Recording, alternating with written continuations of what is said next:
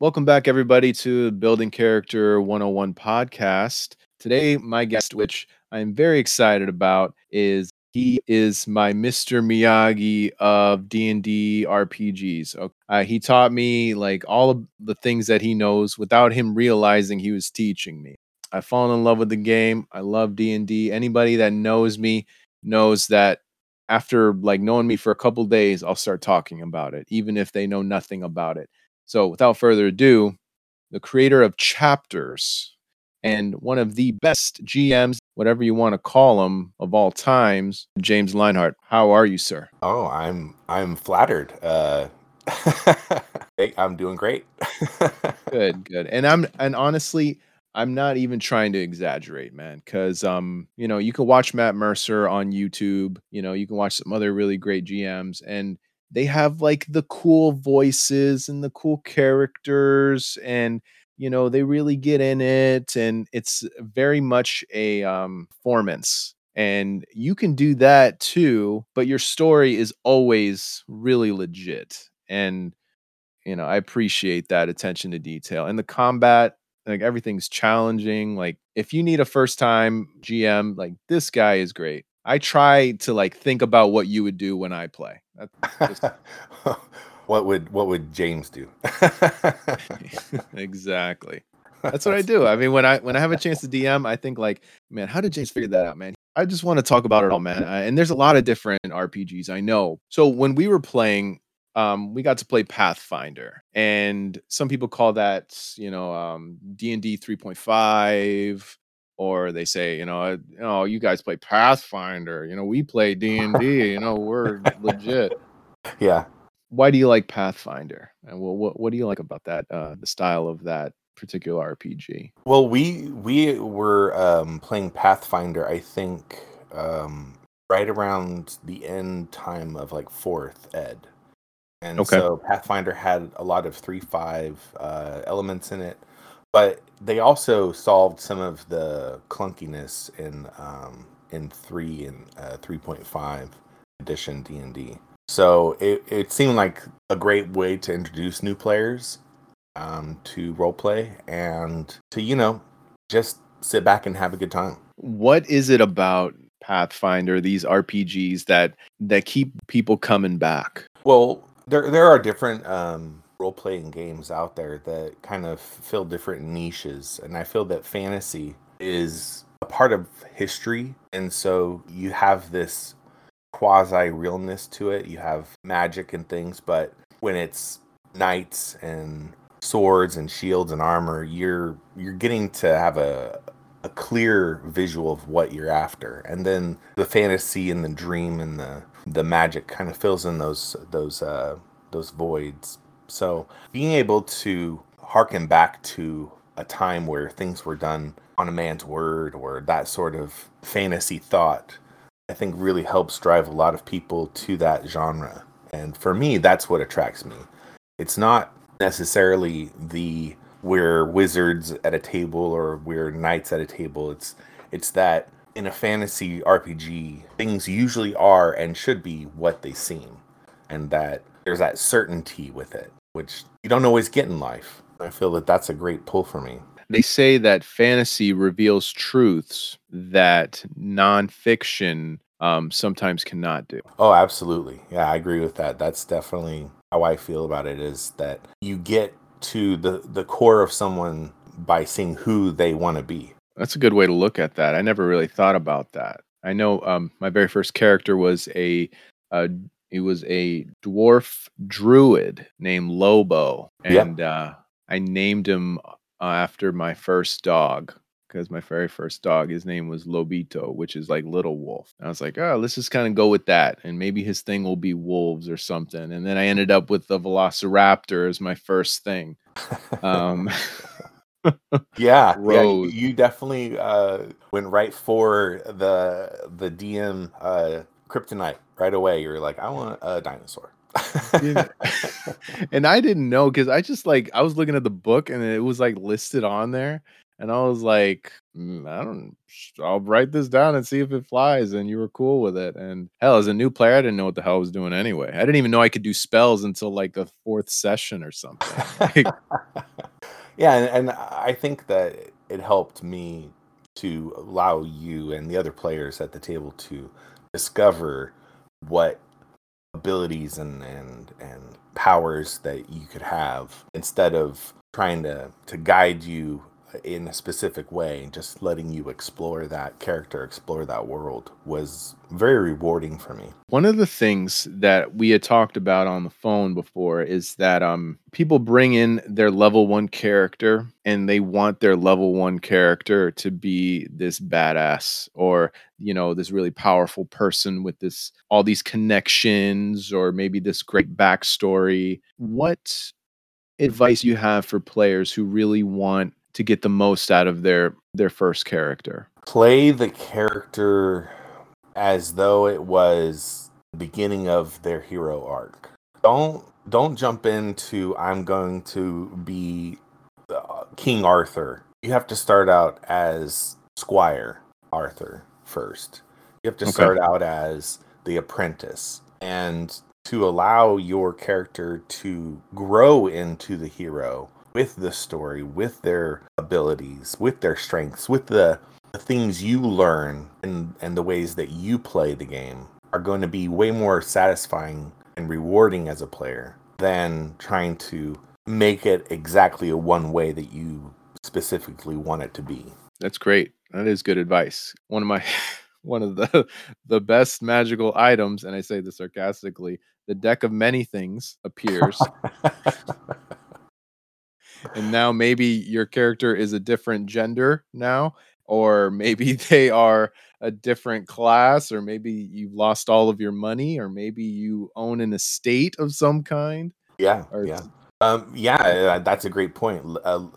Allowing the story to unfold and understanding that you're there to enjoy the game as a group and not just for your benefit. Your activity is to win the game as a group, and if everybody's having fun, then that's winning. D&D or role playing games. Absolutely. I mean, at the end of the day, like you can put these notches on and say, hey, I have killed every big bad guy in every battle, right? But then who do you tell that to? And who does that really impress when you tell that story to later, you know? Right. It's way more rewarding to tell the crazy anecdote of what happened with your character and the story that unraveled afterwards rather than I defeated Zeus and Thor and all of the pantheons. Just I don't know. More about the story in that regards. It's true because these accomplishments, they they're most like I think they're most awesome within the party. At the end of that session, everybody leaves with that high of survival, and then but no matter how hard you try or how well you retell that story, nobody's gonna be like, oh my god, that's so awesome that you defeated the big evil dragon and you only had 1 HP left. Like, how did you do that? I mean, unless they're like, another super nerd and they understand the complexity of it. But, you know. Yeah. What's funny is when we're talking about this, I couldn't help but remember Bill the Pony. Yes. Yes. It's little Bill the pony. So I guess for listeners, Bill the Pony was a steed that was a character's, and And he was a gnome inquisitor, by the way. yeah, and Bill the Pony was being fed a bunch of cherries by the gnome, and Yes. and failed its constitution check. I mean, this is a way better story than what we said before about defeating the big bad. Just that those things stick with you more. I remember that more than the epic battle at the end, because that was endearing. Everybody enjoyed it. Yeah, you're right. And the big battles are great, I think, but I think it's like a private affair for the party to enjoy and the DM, like everybody Absolutely. people are watching it and it's edited in some way or maybe you record it on a podcast format.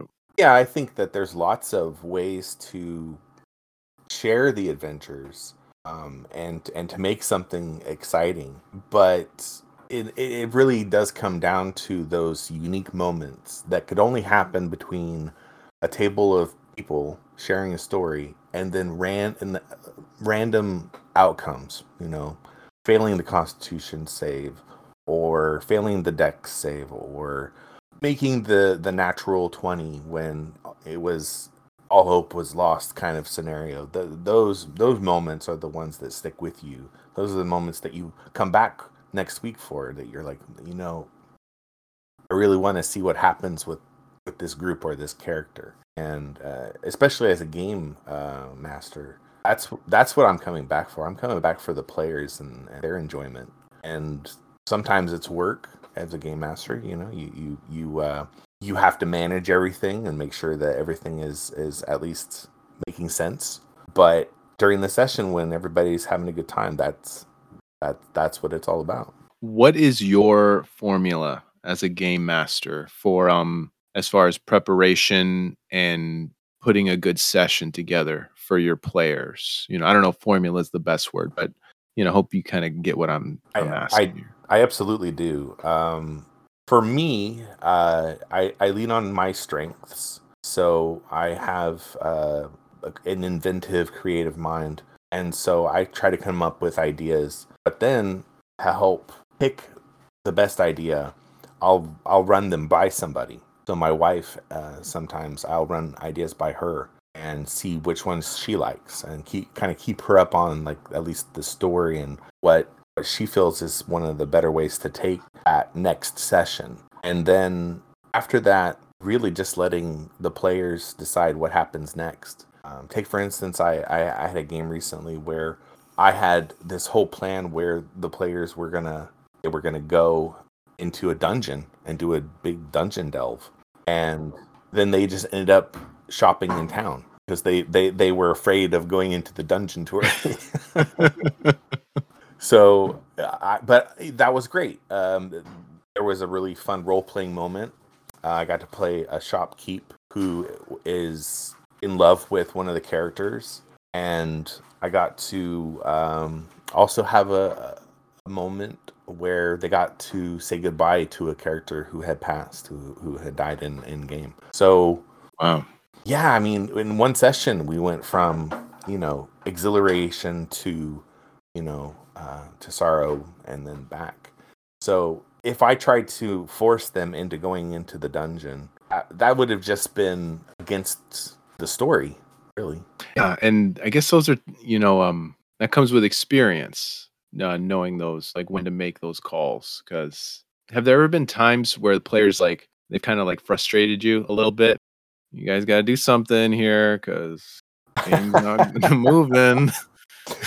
Um, Sometimes, I'm sure. But I have, anytime that I felt like I was getting annoyed with the situation, or I wanted it to go a certain way, at the end of that session, I would always reflect on why I was feeling that way, what it was that I wasn't getting out of the game.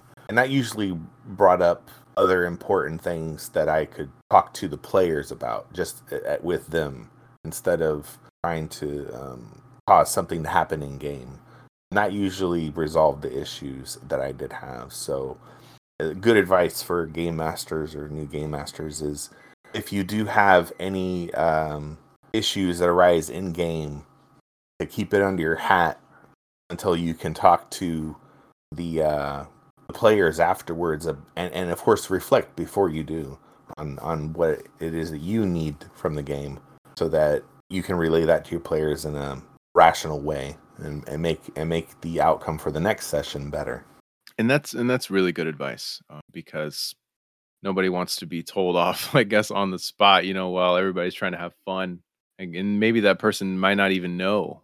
Yeah, and it's always good to reach out, give everybody an opportunity to kind of resolve any issues out of the campaign, out of the game. So one of the things that you did really well out of the several things that were good, but you were really good at keeping things secret and like these plot twists that we never saw coming. Like things that if we would have played it a little differently, maybe we wouldn't have had this result or fought this guy who may not have actually been a bad guy, but we thought he was a bad guy. And I'm thinking about when we fought that red dragon that wasn't really like the bad guy, but we thought he was, so we just, beat the crap out of him, of course. Um, and then, that caused this huge chain of events. But how do you get like, so good at those things, man? Because some of those little details of like, it's like, oh, I'm just gonna kind of bait you into giving up this, and then this will happen, and then we're just kind of doing this all by our own free will. Like I never felt like we were forced into really anything. Right, right. Um, I mean, you got to be a little diabolical, I guess. Setting up pieces, not making it too complicated on myself or on any other game master, but setting up a few pieces in the world that they're going to explore, and then having those pieces have their own little agendas. So if players ignore this piece, then this piece moves on its own. If players interact with this piece, then this, possibly could be an outcome. So having just a few of those in place allows the players to make mistakes, to learn from them, to interact in ways unexpected, and then thinking about like consequence that could happen. I always try to think of there's three things the players could do. They could walk away from it, they could fight it, or they could interact with it and get to know it. So having at least those three outcomes for the pieces really helps kind of me perceive that world for them, so I can kind of like direct them a little bit in this shared story that they're having, so that players aren't feeling like that this world is stagnant and it has life to it. Okay. And making something that three-dimensional, I know that's got to be a lot of work. It made it really fun. I know that. I love the dungeons and stuff, but I was always like thinking, I was like, man, when are we going to go to the next town? Because I want to interact with some of these people and see what kind of things that we can do or get into, or go to the next pub, or just goof around and just kind of let loose, and Yeah, and that was always available to you too. So when it comes to party table interaction, how can you, as the player, try to get the other players, the other characters involved in what you would try or would like to try? And as a game master, if I see a spark of that, I always try to encourage it. So something happening is always better than nothing happening. And after that one campaign with you, and as time kind of gone on, I look at the game way more differently now than I did when I was playing in the campaign. Like, because when I was playing the campaign, I was like, I want to be able to do enough. I want to have my moments, right? And now when I play, when I have a chance to, what can I do right now that could, one, be the most fun, but two, not make the party mad at me?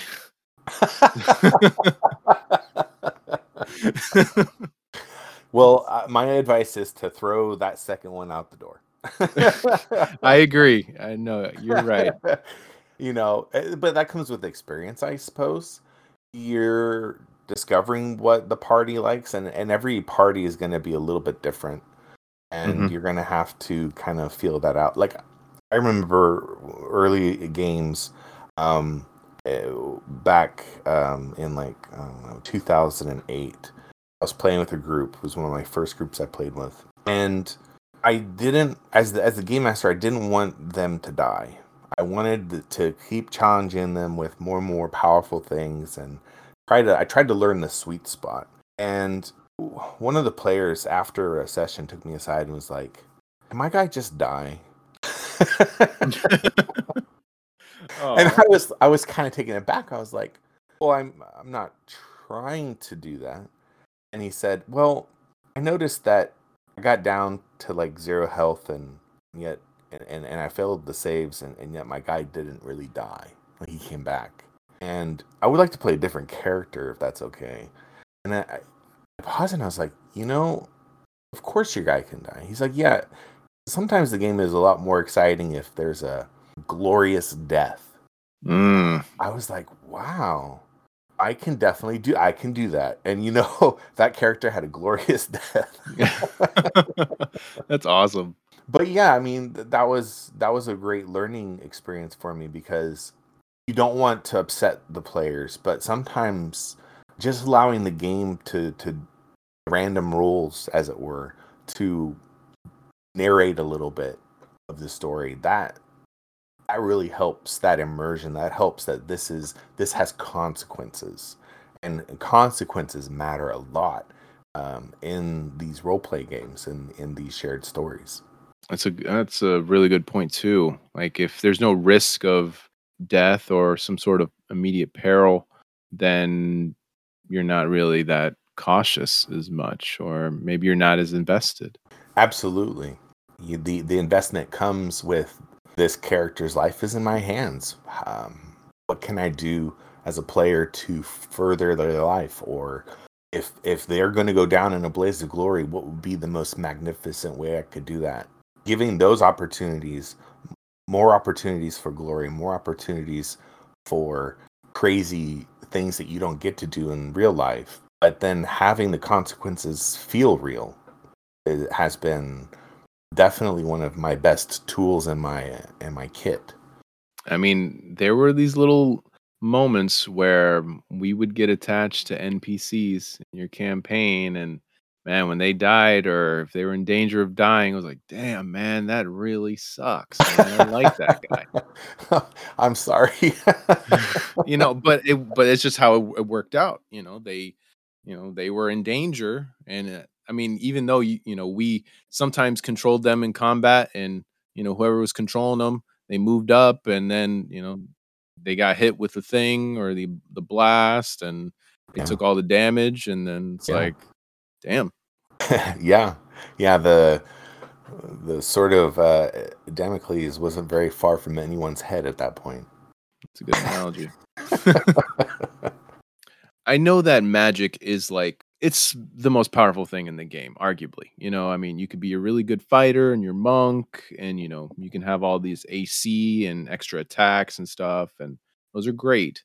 But I've found that a lot of new players they love to play these magical casters. And what advice would you have for a player who's like a newbie, but they want to be a spellcaster? And spellcasters are kind of tough to pick up because you have all of this extra reading material. You got to know what these spells do. And I would recommend, if you're brand new, I would recommend playing a fighter class first, and then multi-class into some magic user type that suits you. There are some that bridge the gap, like paladins and rangers, but you still kind of run into that. Maybe you didn't really want to play a holy knight, or you didn't really want to play, the ranger out in the woods. You wanted to, be more urban, and that, I say, pick one of the melee or one of the range type physical characters, I guess you could say, non-magical, and make that your first couple of levels, so you kind of get the basics of the game, and then branch out, multi class with that character. Don't feel that character will always be confined to wielding their sword or their dagger or their fists, and that something could happen. And then maybe work with the game master too, like, hey, would this next level be a great level for me to go ahead and pick up that wizard or that cleric or druid, and in that way the learning curve can be a little less steep. I think some people, they believe that the game master is only there to try to, they create the story and then try to kill you off, in combat. It's a lot more than that. A good game master wants their players to be the best that they can, right? Well, that should be your goal. I have played a couple games where I was like, you know what, I'm killing you.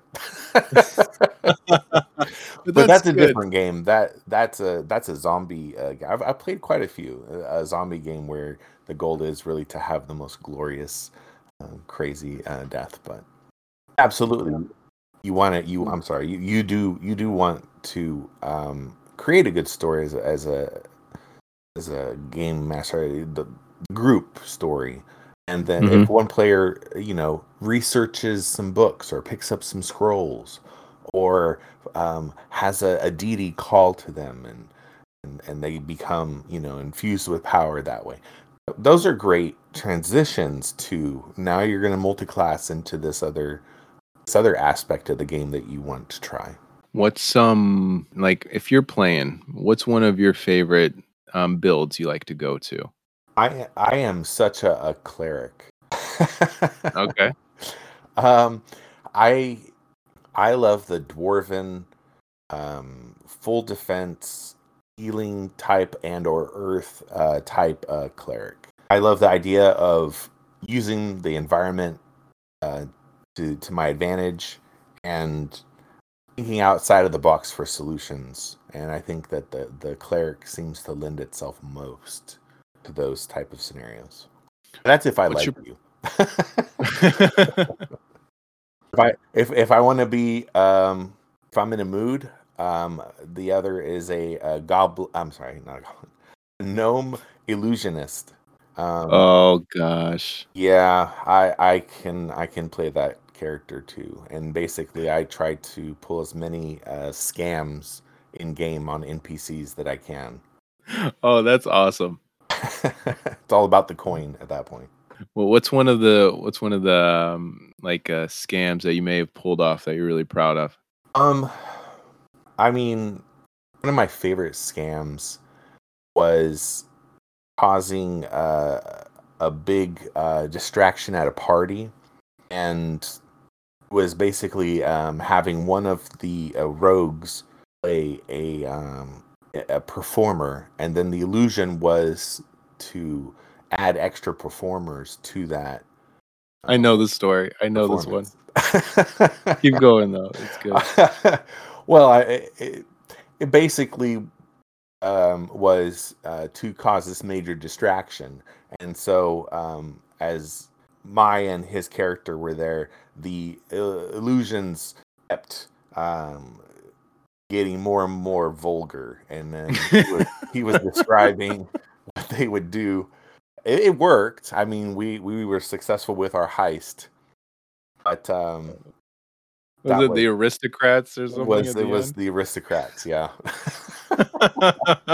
Unfortunately, that game master did not play with us after that.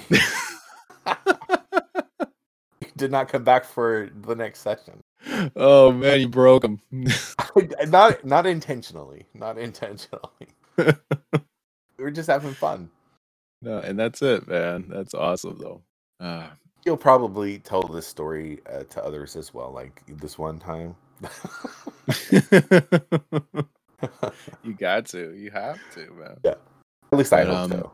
In my universe, he does. when you are in a, you're the GM, and let's say the players, they just kind of want to start doing like, well, I guess we could just call it murder hobo stuff, Oh, right? That's like the oh yeah, in-game thing. the game master's Um, favorite. well, how do you normally handle that situation? Which people listening, if you don't know what that is, it's when you basically start killing off innocent people that you don't even know. Right, right. It's like this NPC comes to you with he's walking on a hobbled leg is one. crutch clicking on the stone cobble ground as he gently holds his hands up to you as if to ask a favor. And then how does the murder hobo respond, Anthony? Pull out my sword and I cut his head off. Oh, okay.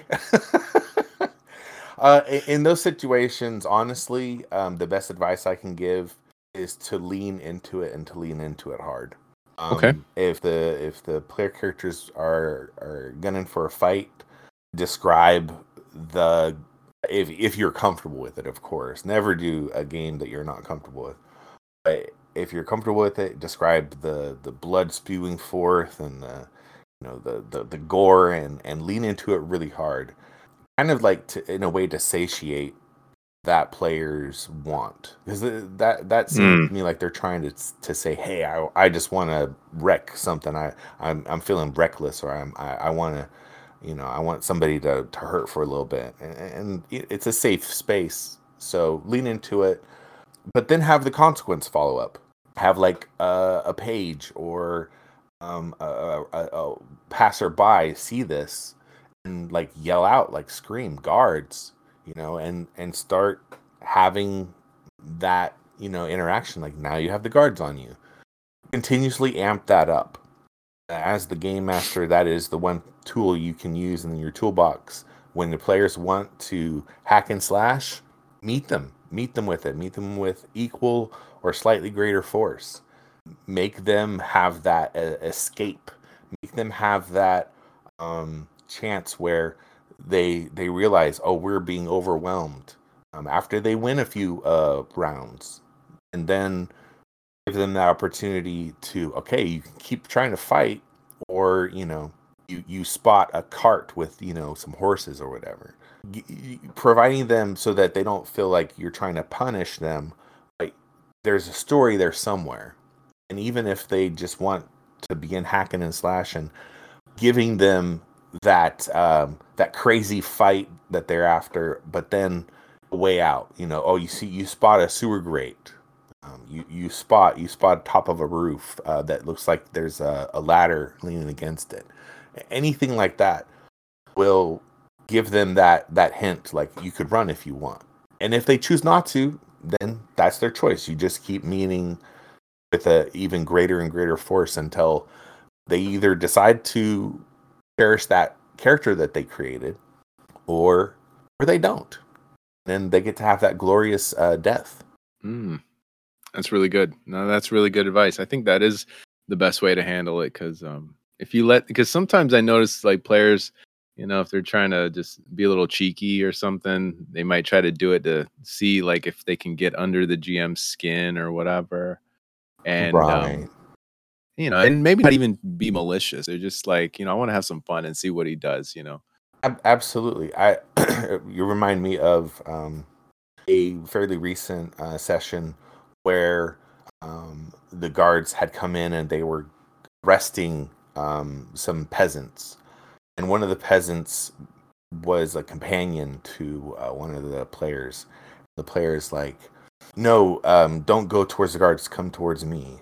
And even though the guard was right on him, and so I rolled the attack, and the guard had killed the peasant. So there was a consequence. Yeah, there was a consequence to the action, and the table went silent.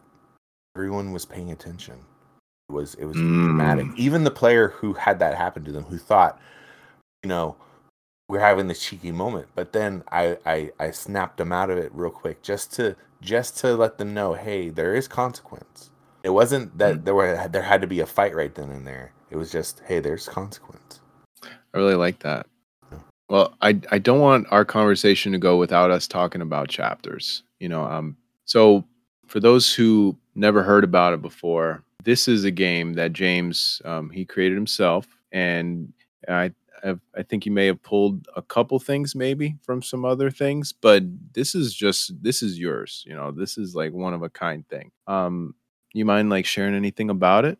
Yeah, I mean, it has been described as riding the lightning, D&D amped up, Ooh, that sort of thing. I I wanted to make a role playing game that was intuitive, that felt like whatever a player would want their character to try, they could try.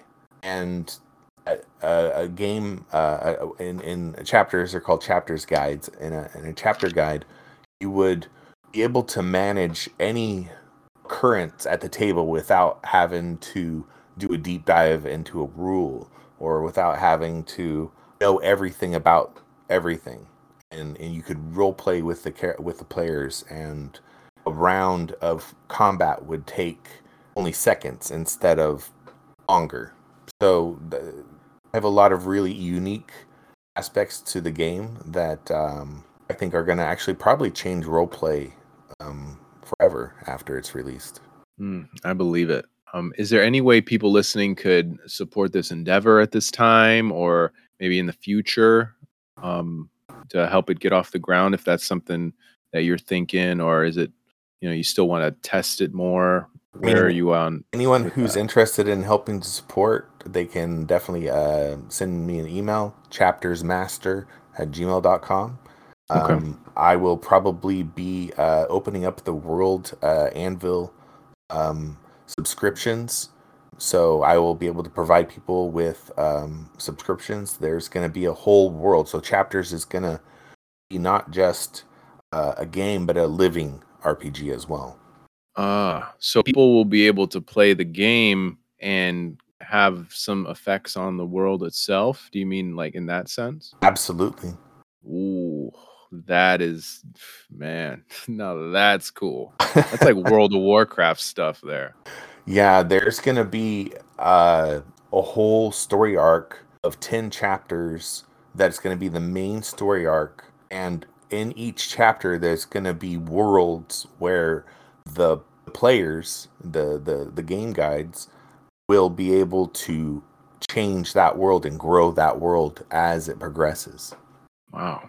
No, that's some deep stuff. Like that, I I can't. I know like other games, maybe like Dungeons and Dragons, like maybe they have some sort of place where you can write like submit your stories or something like.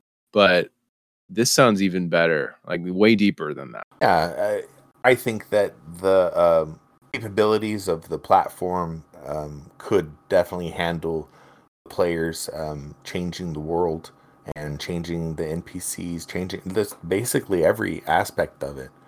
In that regards, I would be giving them that world. They would get to have a world of their own that they could roleplay. Any estimated kind of time you're looking at for this, or is this still in the developmental stage, or just kind of an idea? Yeah, chapter one is the first one, the first world. It is in development. We have a map created. We have the cities, all of the history, a lot of the NPCs. So I would say we're probably at safely 50%. That's a conservative 50%.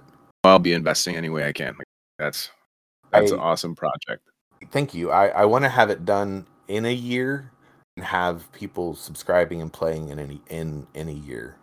It's a good goal. And I know just from you like talking about it, and I remember we were discussing how you wanted to do like the combat, all of that, and like the different phases of combat. And I was like, man, all those details sound cool. It sounds like you could just pretty much make your character into whatever you want. And some of these other games, they give you some freedom with like the unchained things or whatever.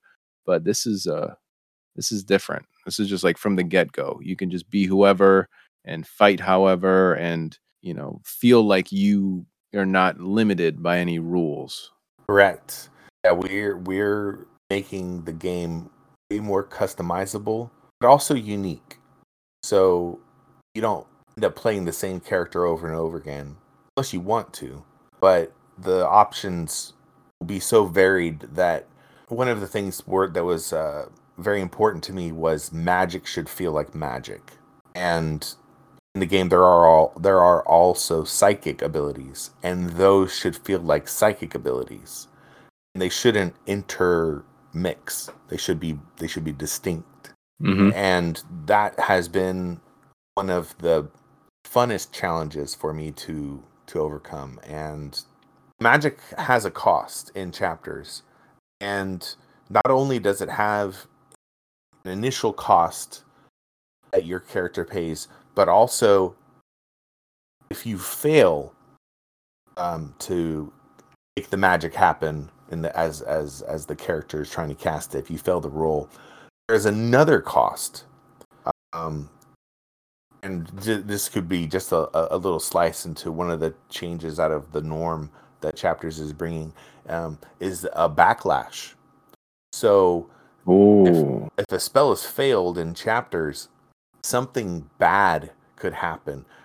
You can choose as the player to have that bad thing happen outside of your character, so in the spaces around it, or inside your character. A example would be like a magic blast.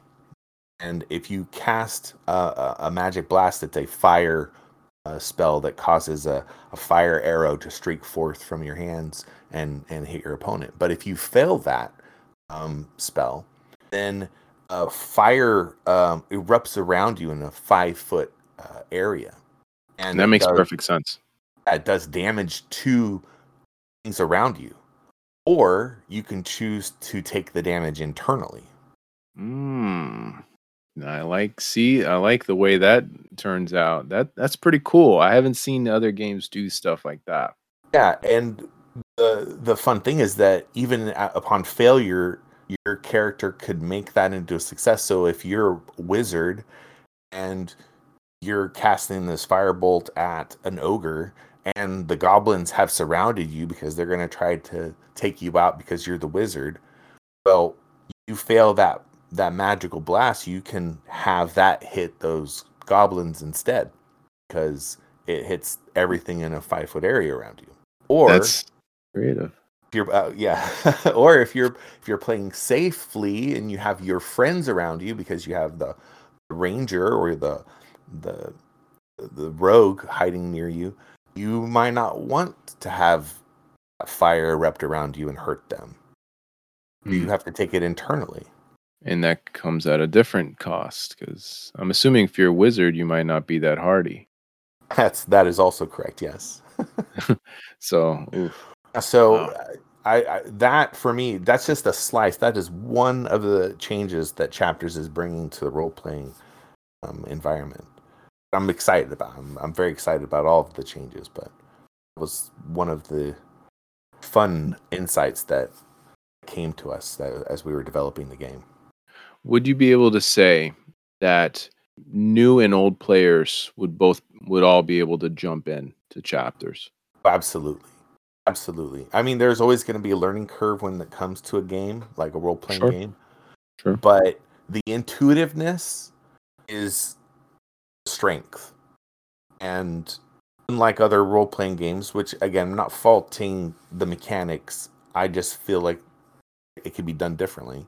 Is as a new player, if an attack is coming at me, I want to say, oh, I dodge it or I block it or something. And that's not always the case where you have that possibility. But in chapters, that is absolutely one of the things you could do. You could choose to block it or dodge it. In fact, that's encouraged. So that back and forth narrative of the combat becomes integrated in the whole table experience so that the new player just has to exclaim what they would do in that situation, and chapters has that built into it. And dude, that's awesome because I know a lot of times if I'm DMing and a player wants to do something really unique, I feel like I'm pulling like a house rule thing now, or I'm just kind of making something on the fly. I could say, "Oh, it's a combat maneuver," and then I'm thinking like, "What is this type of thing? Is it a grapple? Is it a rush? Is it a like what do I call this?" I'm like, "He didn't say he was defensive before it happened." So if someone is gonna attack you, you have these reactions. You're not just gonna stand there and then they hit you, and then you're like, okay, you hit me, now I get to hit you. Like it's not very realistic. Right. Yeah. And some of the just to bring up something that's recently happened in a game was uh, enemies were shooting arrows at the party, and the party knew that if they were to try to defend, they might not get the opportunity to hit the enemies. So they chose to take the hit instead of trying to dodge or block. And then they returned fire. So they were basically pelting each other with these arrows. But that was their choice. And that was because they knew they needed to try to end it quickly. Okay. But like that's the nuances that open up in when the players are left to come up with creative solutions and instead of no, you have to do it this way, this is how the rules state it, but instead, yeah, what would you like to do? What's your tactic in this? What's your idea to win this combat? How are you gonna win? That's very freeing to hear. I like that. So I know I'm looking forward to it. James, is there anything that you're excited about right now in the RPG world, or chapters? Of course, that's very exciting. But anything in particular or specific that you're looking forward to right now, or it may be something in general? I always look forward to Gen Con. I mean, that's kind of the big one, isn't Yeah, it? yeah. I definitely want to make it out to that one, man. Ever since you told me about it, man, I gotta make. And you know what? I follow it every year. Like, I'm like, who's gonna be there? And I'm like, man, I want to make it out to one of those. Well, I will say, if so long as I can make it out there, I will be running a chapters kind of prototype out there. So that would be really fun. That would be awesome. I hope that works out. I hope you're able to get a chapters game up there, and you're able to talk the game to everybody and anybody. And 'cause, yeah, this is a good one. I definitely can agree, and you're a good GM, man. So I can't think of anyone else better to kind of do this thing. So Oh, you're a I good, appreciate it. Yeah. I guess another absolutely. thing I'm looking forward to is podcasts and YouTube stories. I love watching people's stories and hearing their stories about their games and their favorite games. Nice. So I feel that more content is potential out there. There's going to be more sharing out there. So that is fun. That is exciting. I don't know how new it is, but it definitely is something I look forward to.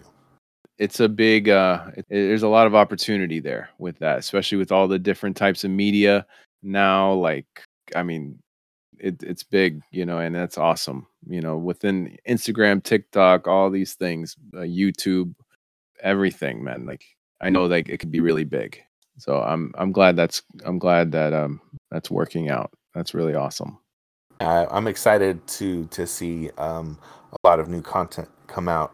New people. I just want to hear about all the stories, like what we shared today. I feel that if a story inspires somebody to join a group or to be a part of a table or to try it out, that's a win. And that one of my goals for this whole thing is I want people to be able to listen to people sharing their passions and understanding why, like, this is a part of who we are. um, your role as a GM, that is, like, it's part of, like, who you are. It's not everything about you. There's a lot more layers to James Leonhardt than just the chapters master. But this is like your what's the word? You're like your finest work, the big item that you want to do, and it's always exciting to see that Yeah, unfold. yeah. I mean, it is over 20 years in the making. There you go. Yeah. And So yeah, I'm excited that it's coming to a realm of possibility, no longer in the realm of the dream, but it's coming to the realm of the real, so it can be part of many people's dream. I love it. Well, James, Thank you so much for joining me today. And I've loved this conversation. I'd love to have you back on again sometime because I know we kind of just scratched the surface on just this stuff, and we always have some pretty good conversations about this particular topic. So, whenever you're available and things work out, I'd love to have you back on, and maybe we can talk more chapters and however it unfolds. Absolutely. That sounds great. I really enjoyed being on here with you. Thank you again, man. So, everyone listening, thank you for tuning in. Tune in next week for our next episode and keep on building.